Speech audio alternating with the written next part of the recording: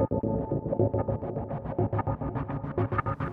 is the middle ground between light and shadow, between science and superstition, and it lies between the pit of man's fears and the summit of his knowledge.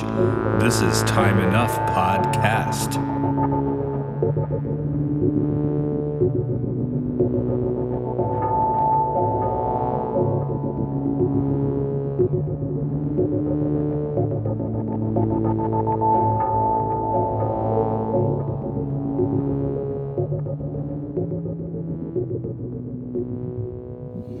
It's Time Enough Podcast, the podcast where we dive into the episodes of The Twilight Zone and beyond. This is Matt here.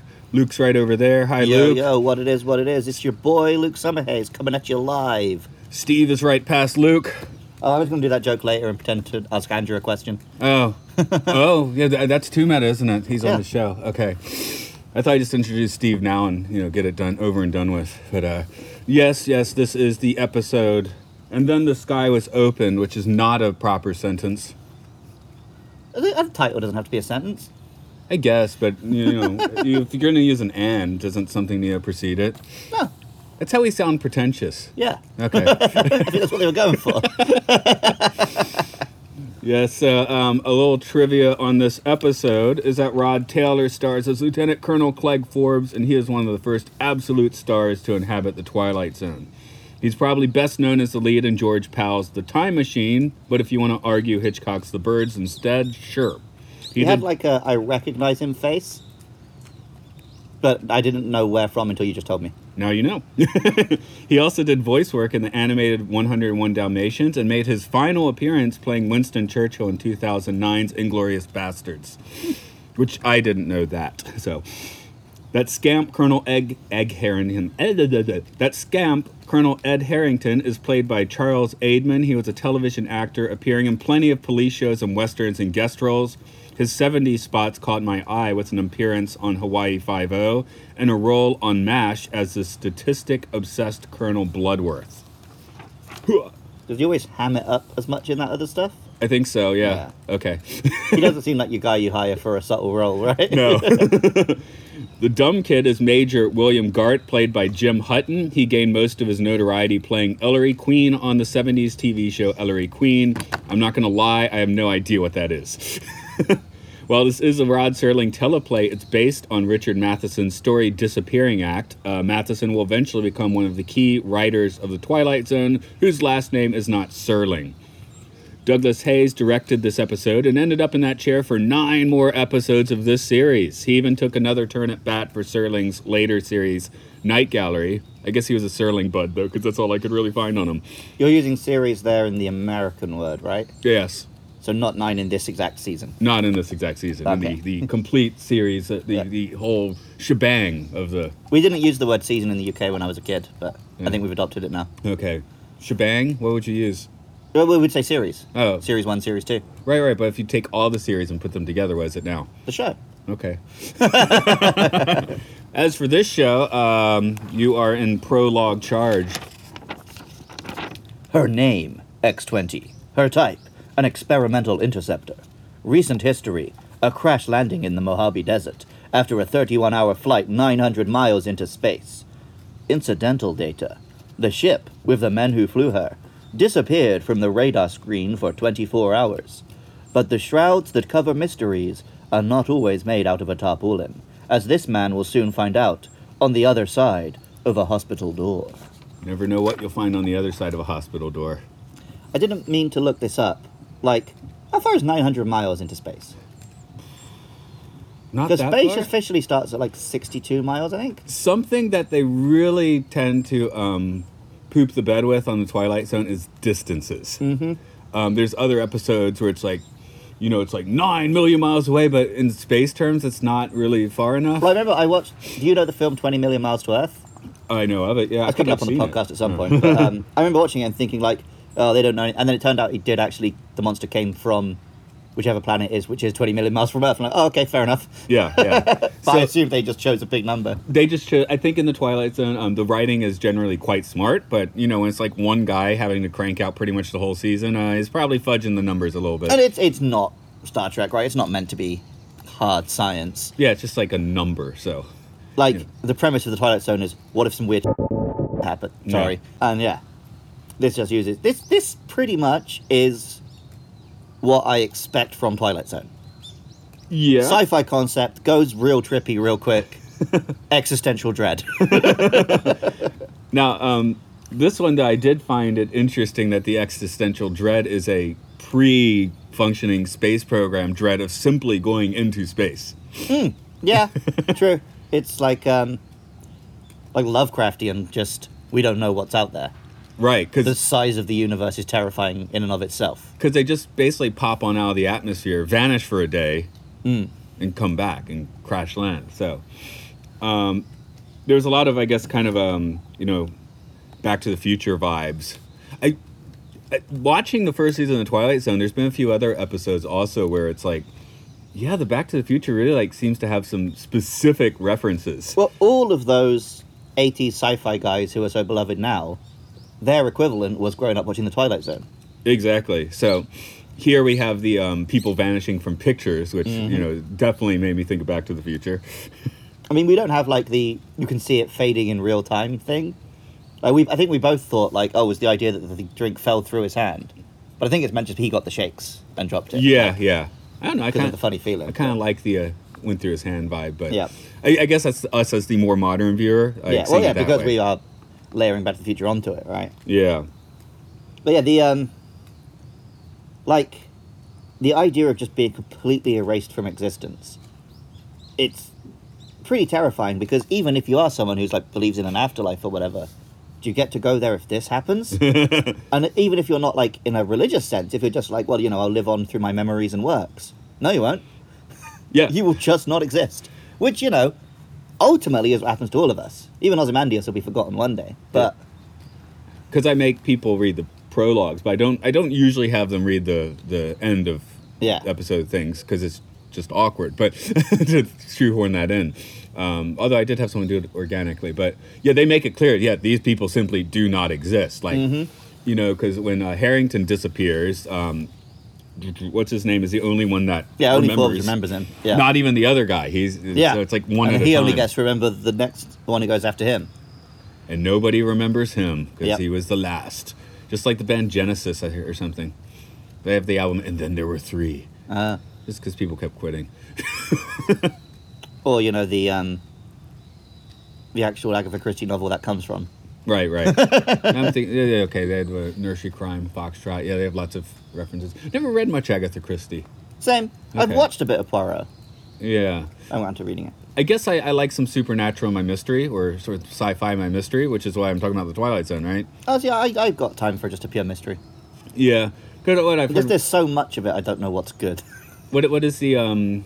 There's a current show, Steve Martin Short, which is all murders in the blockers. I don't remember what the exact name is. I have no idea what you're talking about. Okay, it's a show where they got some venerable old comedians coming and doing an old-fashioned murder mystery. Okay. And I'm mutilating the title somewhat, but a few people probably know what I'm talking about. And it looks good, but I'm just it's just, I don't think I quite want that. I mean, I liked Knives Out, and I'll watch the sequel in a couple years' time, and that'll probably do me for another 4 years. So yeah, well, that's one I'm just waiting to podcast, right? So I haven't seen it yet.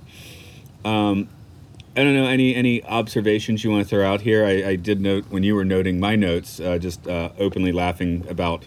They've been sticking thermometers in my puss. Yeah, that caught me off guard. I watched it a few times, and it caught me off guard each time, because I somehow forgot about it. But So did puss used to mean butt?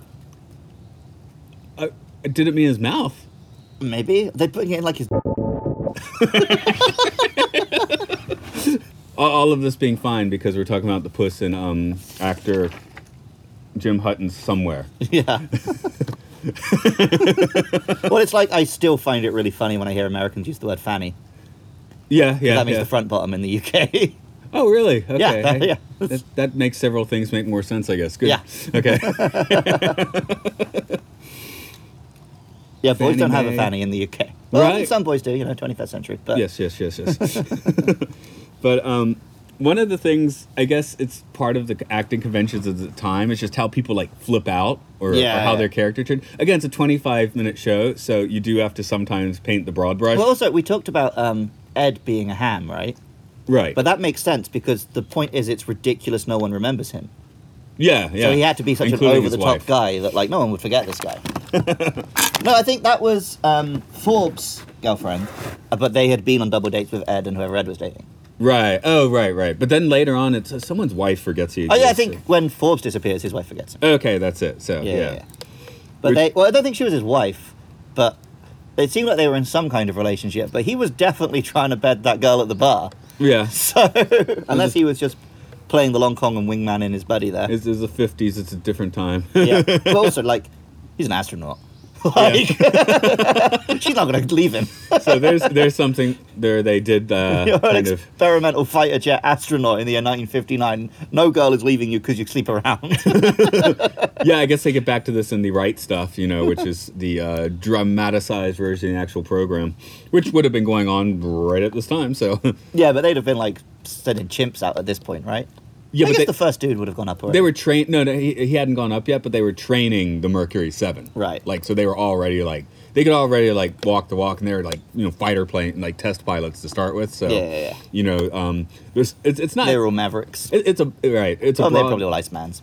It's a broad brush, but, I mean, it's not a completely wrong brush. I mean, Well, yeah, you don't have to get into a space program. Like, World War II fighter pilots were like this. Yeah. Right? It's a combination of, like, they are doing something extremely cool, and also they are literally staring down the barrel of death every single day, so they're going to have a very, like, cool outlook on life. So Ed Harrington is basically your Gordon Cooper, I guess, if you're looking Yeah. for a real life synonym for Yeah. him.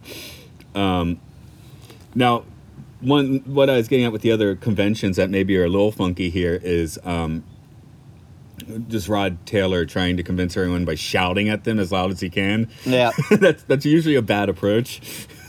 But I think it obviously wouldn't work, but it does seem believable that that's his reaction. Oh, he is flipping out. I mean, he's Yeah. flipping out. And right? he's like trying to deny to himself that it's happening. Yeah. She's like, oh, it's a prank, it's a goof, you guys are, trying to have me on. Cut it out. It's not like he thinks he's going to convince them that this stuff is actually going on. So the thing, I guess, is what we talk about these days is the whole Mandela effect. Which definitely, I was thinking about that a lot when watching this. Yeah, this is quite a Mandela effect little story. Years before the fact, and of course, Yeah, way... before Mandela. Yeah. Well, Mandela... Like he'd been born, but yeah. Oh, I think he'd already been put in prison by this point, too. Was it that early? He was in prison for like 37 years. I guess. Yeah. Yeah, I guess you're right. I think he actually was in prison, but yeah, he wouldn't have the effect named after him yet. I imagine most people know what that means now, but the idea is people remember Mandela dying at different points in time. Yeah, Which, and rather than just being like, oh, human memory is a bit skewy, it's like, no, I must have been transported to a parallel universe. My memory is definitely correct. oh, no, we could take when they turned on CERN, it disrupted the time streams. Okay. I like that theory. Once they started colliding black holes, things went a little wacky. But yeah, human memory is wildly unreliable. Yes. Like, you can be 100% sure you remember something, and it is not true. Because your brain makes up most of what it puts in those memories. And, a day after, it's a bad memory. 10 years later, it's like one of your cherished memories, right? Yeah, right. There was some experiments with, like, curing arachnophobia. I think where they would give you a drug that makes you make happy memories and then put you around spiders. And it replaced all your memory of being scared with a memory of being happy. Does that work? Apparently. Wow, that's crazy. Yeah. Okay. Well, I've accidentally done that a bit to myself. So I used to have, like, mad arachnophobia. I'm still not a big fan. Like, I don't want a spider on me. But when I first moved to Japan, I got really into hiking. And I was going hiking with a good friend in Osaka. And we were having to, like, crawl under a bunch of spiders and stuff. But because I had a good time with her and it was a fun day out, and we, like, joked about going to the spider kingdom and whatever, I found myself way less bothered by spiders, like, literally from that moment. Right. Because I had a happy spider memory. I have the opposite, where I wasn't too sketchy around snakes when I was a teenager. Mm-hmm. And once I started working in the South Carolina swamps and having snakes falling out of trees and things, I'm not so down with snakes anymore. Well, I can also pinpoint when I first became scared of spiders. Because it was when I was in the garden with my aunties, who are big arachnophobes, picking, like, rhubarb or whatever. they saw a big spider and they just shouted, "Luke, run!" And I'm like 4 or 5 years old running for my life. I think my flip out was not flip out, but 5 or 6 years ago in the country house, there were snakes in the gutters. And I look at my father-in-law's like getting them out with a broom or whatever. I'm kind of like in the inside with the glass doors closed, like, oh, snakes in the gutters. I almost stepped on a snake last week, but I missed him. And I didn't want to kill him, right? Yeah.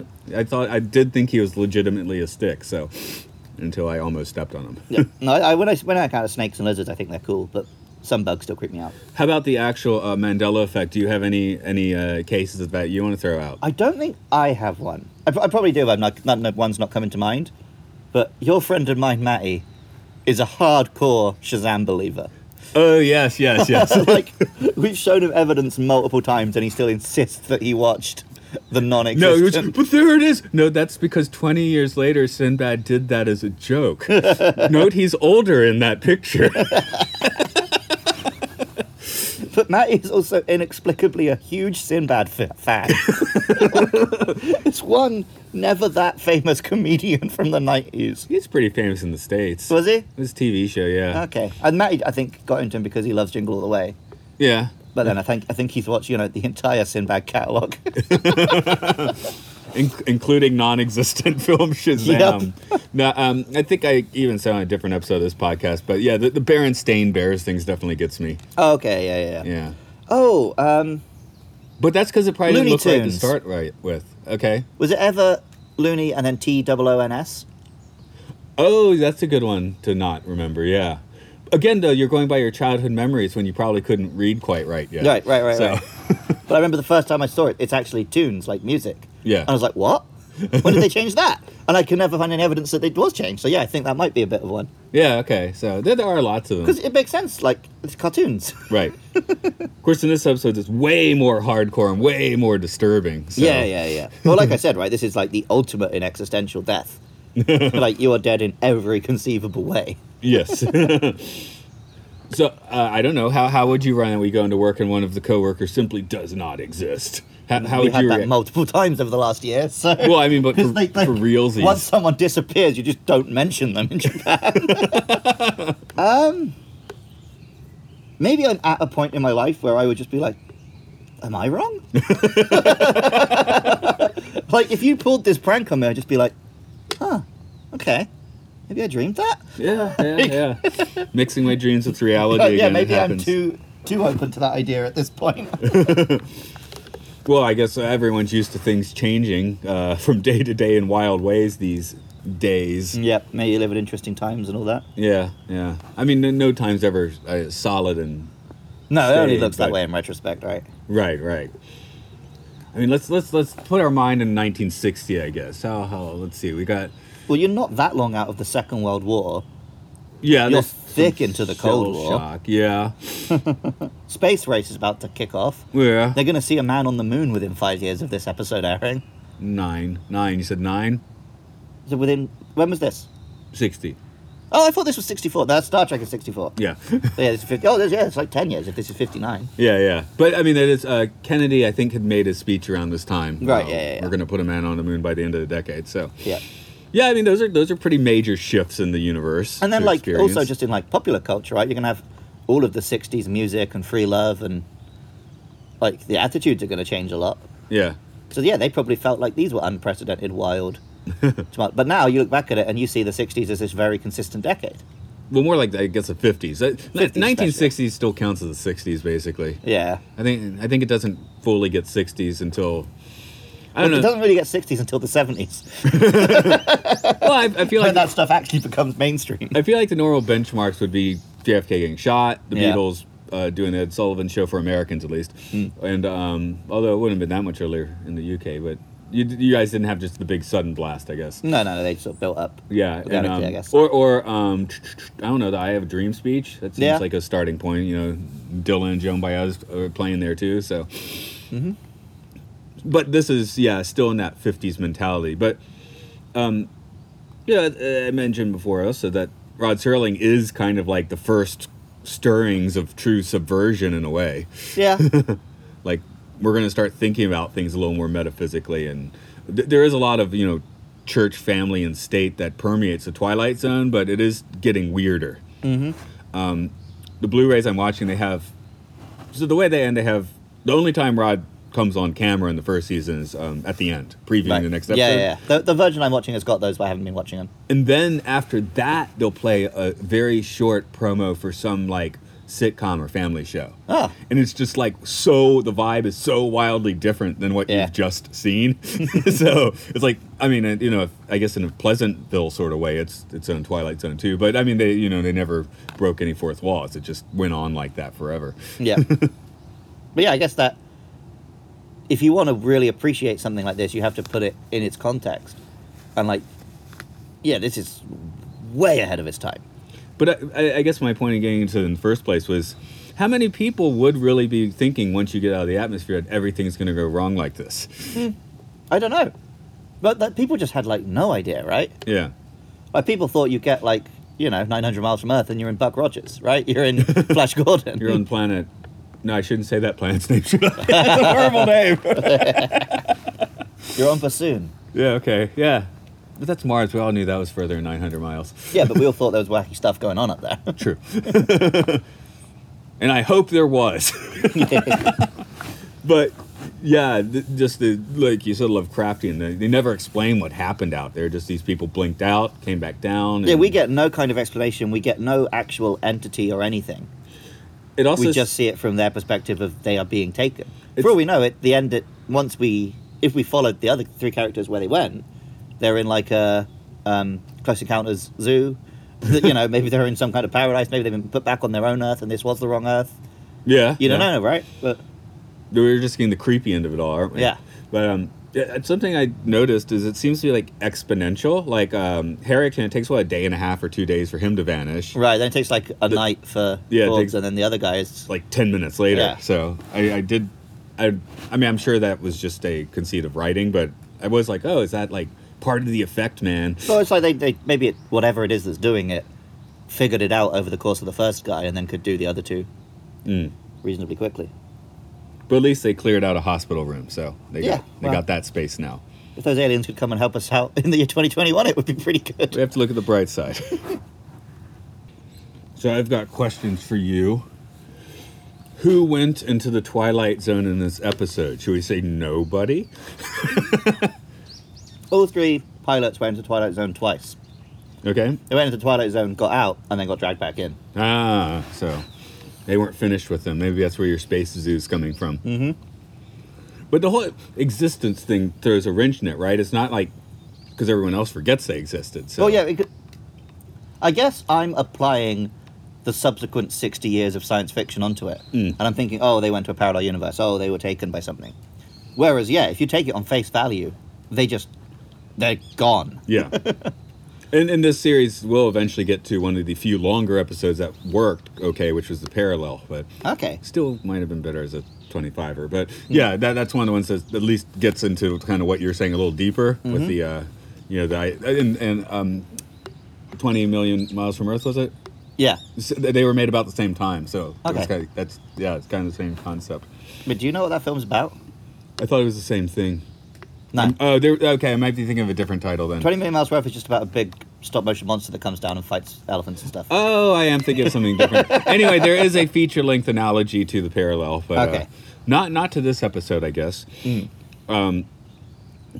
So they made multiple trips into the Twilight Zone. If we believe they went somewhere. Yeah. How about the? If not, I guess they went to the Twilight Zone, escaped, and then they just ceased to exist. Yeah, yes. ceased to exist. How about the people that forgot them, the girlfriends and the nurses? I guess they're in a little bit of a Twilight Zone. Because they got mind bleeped, right? I guess they just got to see someone else go to the Twilight Zone, which is enough to mess you up a bit. Except they forgot about it, so it didn't matter in the end. I guess they even forget him being crazy after he's gone too. Right. Did any of these guys deserve to go into the Twilight Zone? I guess no one deserves to cease to exist, but... I mean, they were a bit up themselves, but they didn't deserve to be blinked out of existence. Well, like you said... there are some guys who deserve to cease to exist, Matt. And, we get the broad strokes, so we don't really know what these guys are like. You know, it's easy to feel sympathy for someone when this is all you get, right? Yeah, all I know is, he's a little bit of a cocky space pilot, but he seems like a fun guy. Yeah. And then like, oh. if he smacks his woman up, suddenly it's like, yeah, make that guy not exist, you know? Right, yeah. So, it is a bit of a loaded question. Because there's some episodes like, yes, please toss this person as fast as possible and let's forget about them. Right. Well, not forget about them, because it's a good episode, but remember them suffering in the Twilight Zone. But yeah, these guys, they just seem like nice, bantering space pilot guys, right? Yeah. They're fairly likable. Oh, we forgot one other thing. Can we count the X-22 as something going in As and a out? character. Yeah. I do like that we don't see the spaceship, we don't see what's happening to them.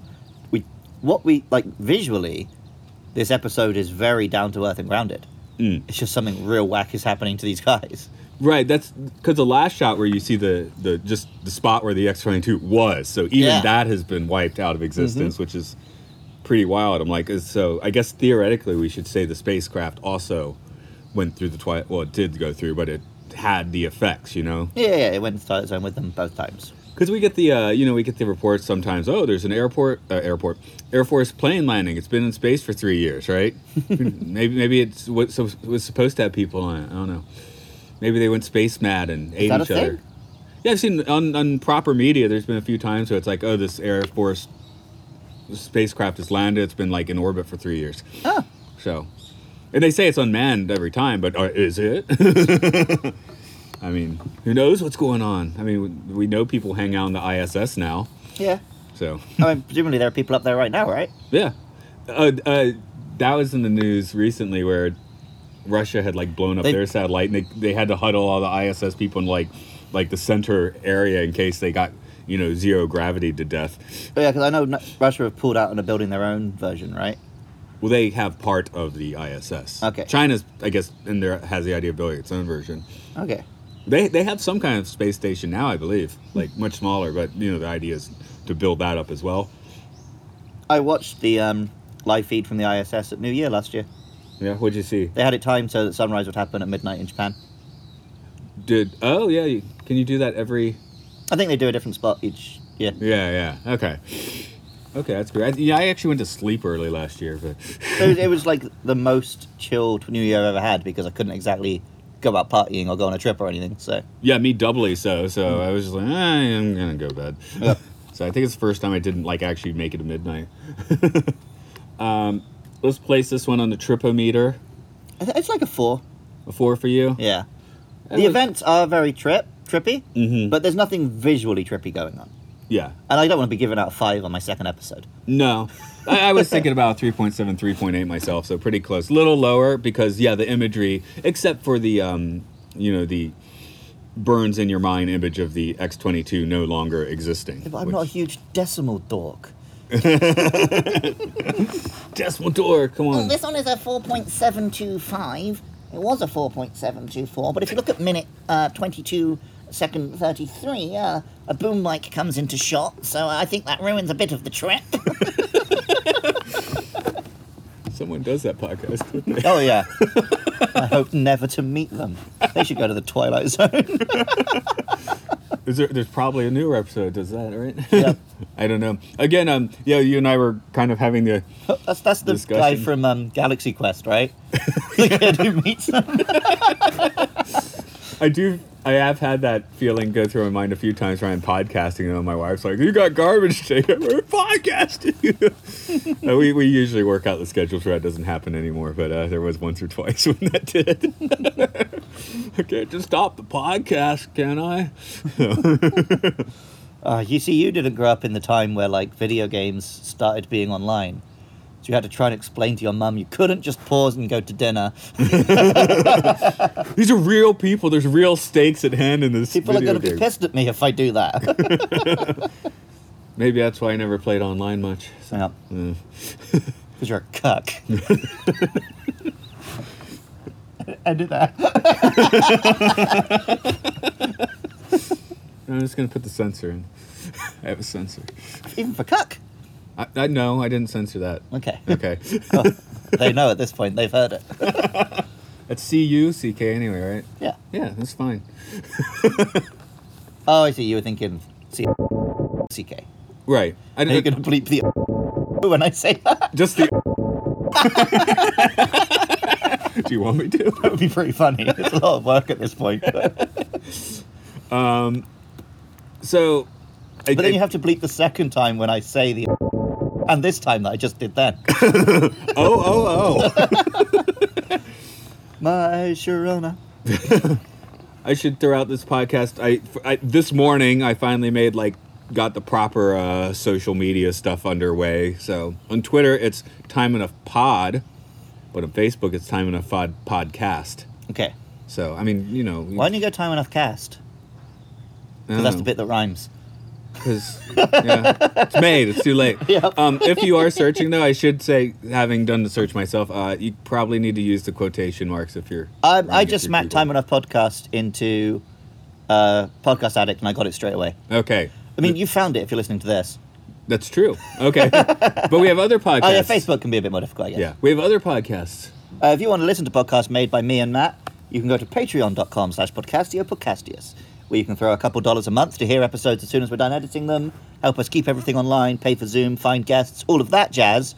And you can listen to Matt and Luke's Sci-Fi Sanctuary, where me and Matt talk about science fiction films. Check out our episode on the Twilight Zone movie, which was just recently released to coincide with the launch of this podcast.